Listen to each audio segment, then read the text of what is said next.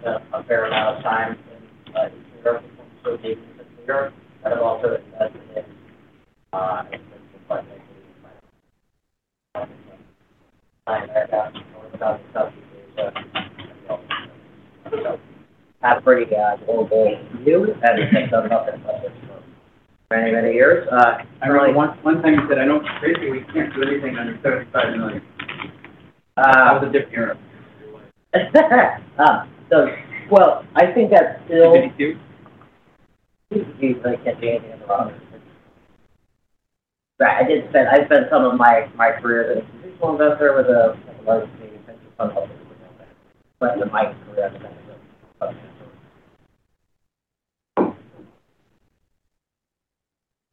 Today I was on a special purpose vehicle, better known as a SPAC, which was funded by a round from partner and a real interested investor in interesting strategy. So I'm always on my lookout when I'm in one of your events. But here today,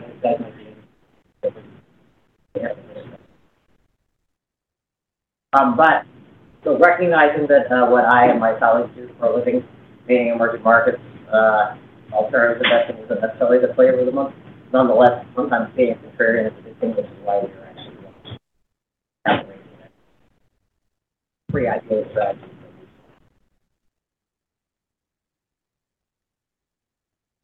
Going into this turbulent time period that we're in, obviously this weekend is salacious and not helping anyone. It's starting to look like 20 years ago when you had from Persians from the Lebanon side to like Israel versus Lebanon. You had the Georgians, invaded by Putin. So kind of every 20 years we have one of these periods of instability. I guess the way of saying this really sucks, but it'll calm down. Hope I'm right. I'm not right, so what does all this tell you in terms of what allocators are doing? So, my perspective is one of a large institutional allocator. Although today, obviously,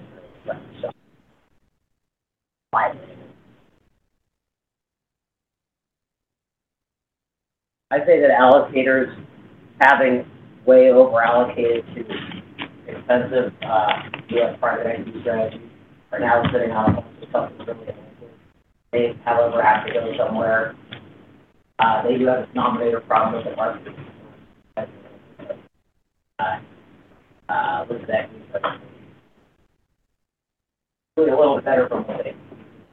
Of course, everybody jumped on the private credit bandwagon. We heard a lot of that earlier today. Nothing wrong with private credit, although it will come to stages like 10%, of course, how much on it. No disrespect to private credit, I've done a bunch of it. So I think that is where the interest of larger allocators is today, and I think private credit is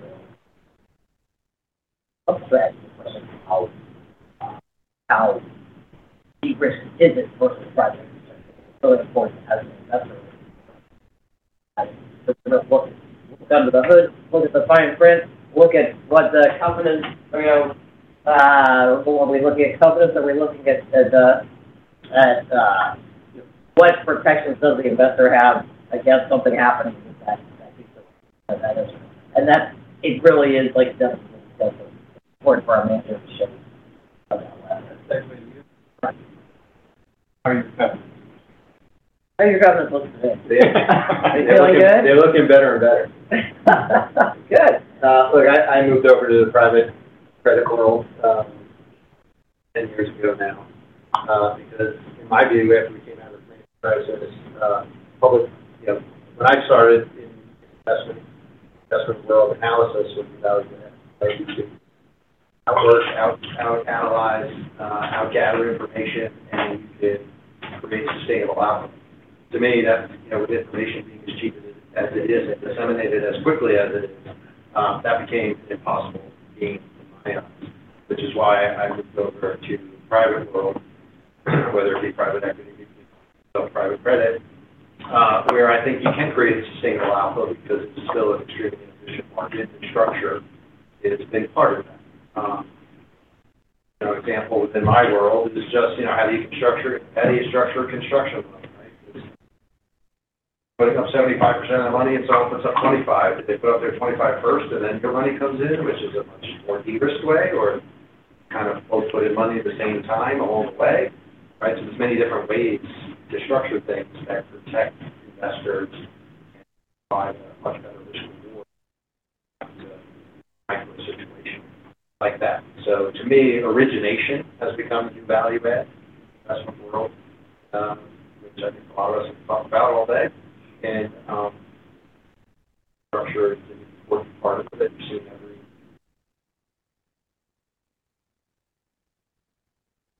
Originators as well. Private credit.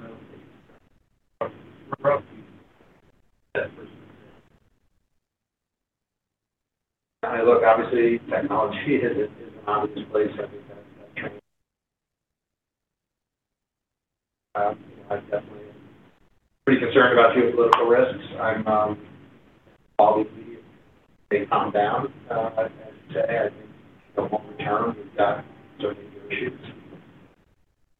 This world has confronted, one or two major fronts in the history of the world, but we end up with issues with Ukraine and issues in the Middle East and Taiwan.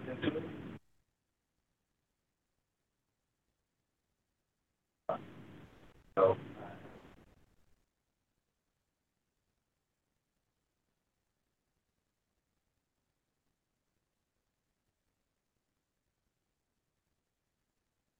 yeah, I think all there is out there, I think the world is right. I think part of being flexible, being nimble, and being able to see get from foreign and kind of react to it. I think when I zero that in where we are today, I think there's a few places like one is sort of intense.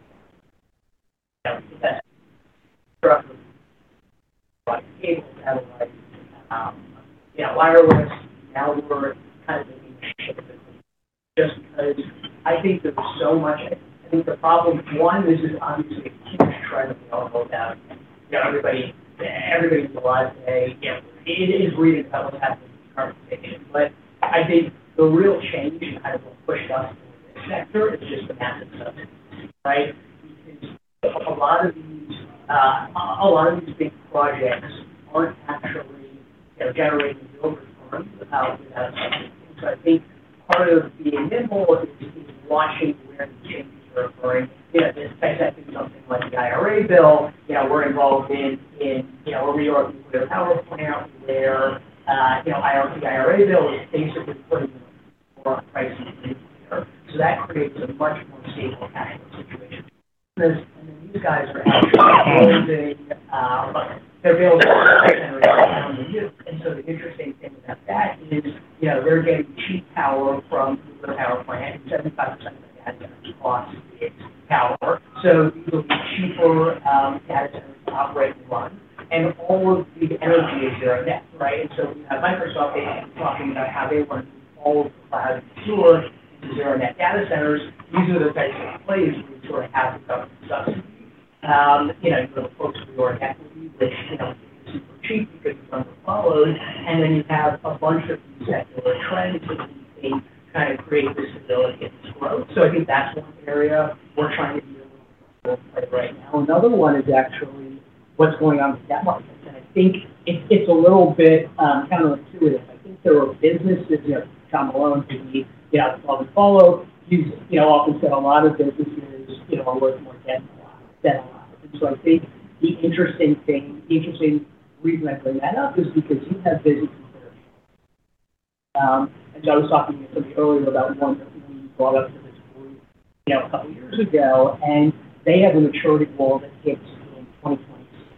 And they have 3 or 4 assets that we think they're going to sell before that period because they sort of have this unique. So there are a few other businesses like that isn't reflecting some of the parts valuation on small sector. And so the value here is, previously they had no incentive to realize asset value. So I think and we're seeing this in a number of places, right, where now they kind of have to realize assets, sell them down, and pay off debt because, they're never going to be able to refi it the way So it's just kind of a little sample of the kind of stuff we see where, where rates are, what we see in decarbonization, what we see in tech. But I think the overarching thought is just that in the public markets, right, we have liquidity like private markets. And, when you have that liquidity, you need to utilize it to move the way the market is moving. And the last thing I'll say about that is, people were looking at the public markets very differently. Years ago, rates versus now. And so, everything we're looking for has real asset value, real earnings power value. So, and I think that's another big change as to where capital will rotate over time. So, one very long-winded way of saying, we kind of turn the market, right?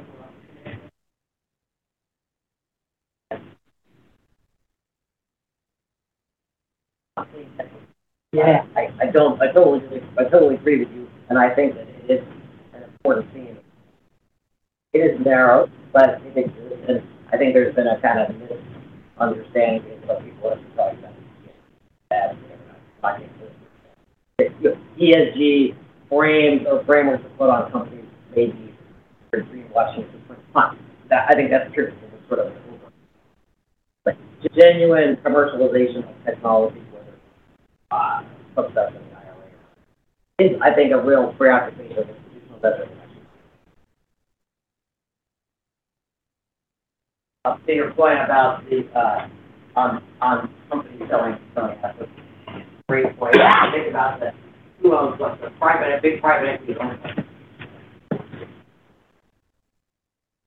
They can't sell their.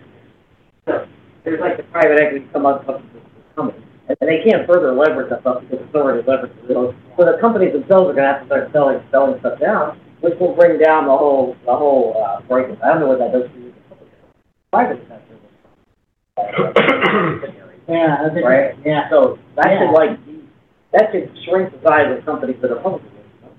Yeah. Well, I think at least from looking at it from a bottoms-up perspective from our side, when two businesses in a similar industry, right? And so, I think that's where we'll look and we'll say, well, if X, Y, Z, someone who's doing, this is a public company. Don't understand. So we'll just, it's case by case for us, right? There are other businesses for sure that, we think are never going to get sold. And when they have moving maturities, they're kind of screwed. And so, we're seeing a lot of that kind of use case where you have a lot of brand, you have white label competition, you're starting to see brand values decline, sales decline for a lot of household names. So we don't think some of those assets are going to get sold when they hit those maturity goals, but I think we're just trying to, again, it's all case by case for us, but we're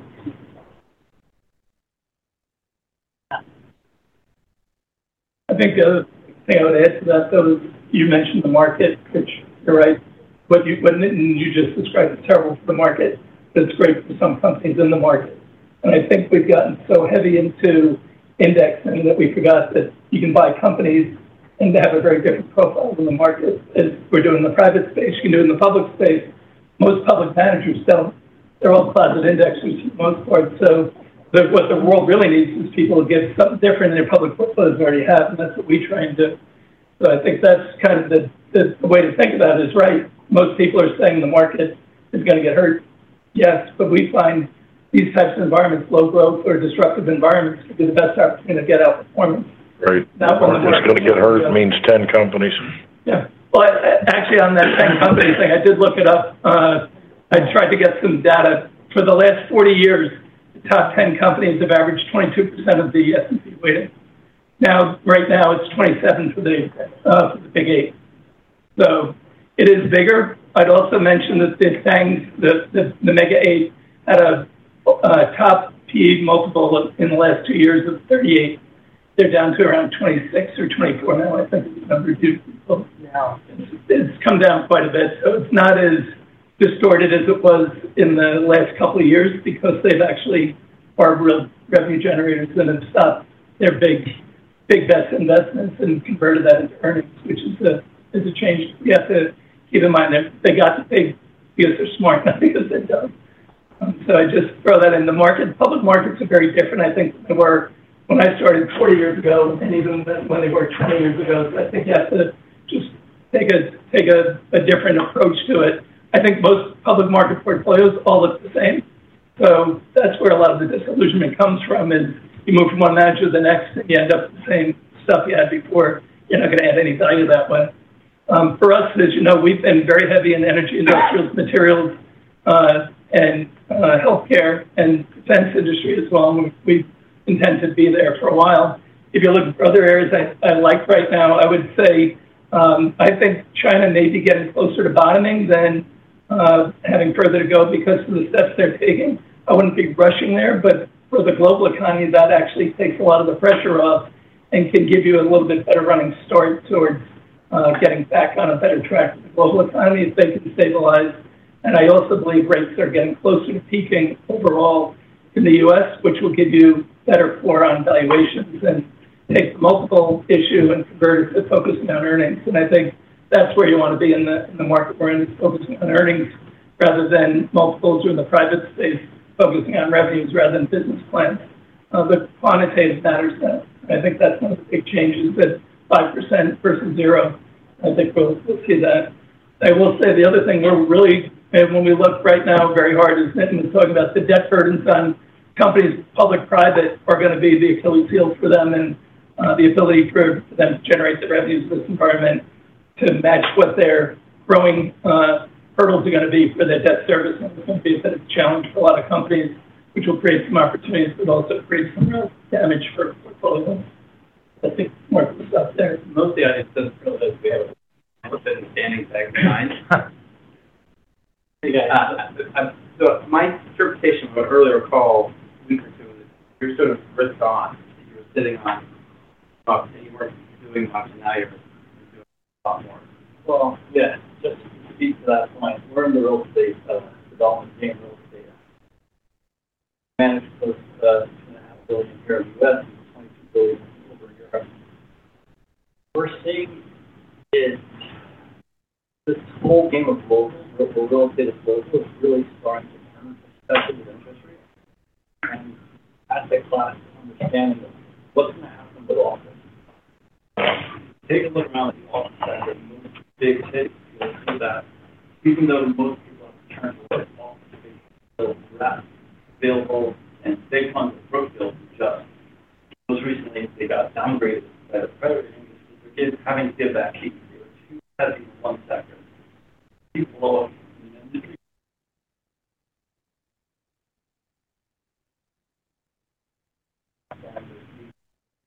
We're all waiting on the phone, watching the treasury go under. Sometimes time out game, but where's the treasury going? Everyone's trying to figure out this cycle, which no one can really, to be honest, no one has an understanding of really what's going on. No clarity of it. There's no understanding. When you have that, people are hesitant to make moves. But the problem we're finding with hesitating in a very poison market is that not, I know especially for an asset manager, if you're not putting your capital out there and looking for deals, the fund's not going to make those hurdles. Investors are not going to get the return. They're going to be upset. When they give you that money, they trust you to go invest with them and actually make deals, not sit on the top and wait for something golden to happen. They expect you to find the golden and create the golden. So for a while we were waiting like everyone else, looking at the sidelines, but it came to a point where our credit committee said, if we don't start making investments, our funds are just not going to be able to make a long-term stand and not be able to really return our investments. And the pensions that rely on us to make these investments for them, they're going to have issues with who they have to support us. And it's the whole game. I guess, bring a little clarity to what I'm saying. The asset class is really what you're going to see the big definition of what's going to happen. The asset class. In big cities like New York, building like this, sitting 35 to 45% vacant, while one Vanderbilt, you can't get into the door. So why is that? It's access. People have to come to our office. We want a place where we can literally get off the train in the winter and come right up. Not ever walk outside. versus coming here. Guys can stay in remote work works. Why should they ever come into an office? This is that. There's landlords cannot pay more. You know that people in this building, they're crying. They're desperate for people right now. They can't get anyone, or they're showing it daily. Everyone's like, yeah, and they can't pay those per square foot prices, and they don't get those per square foot prices. Their mortgage goes on there.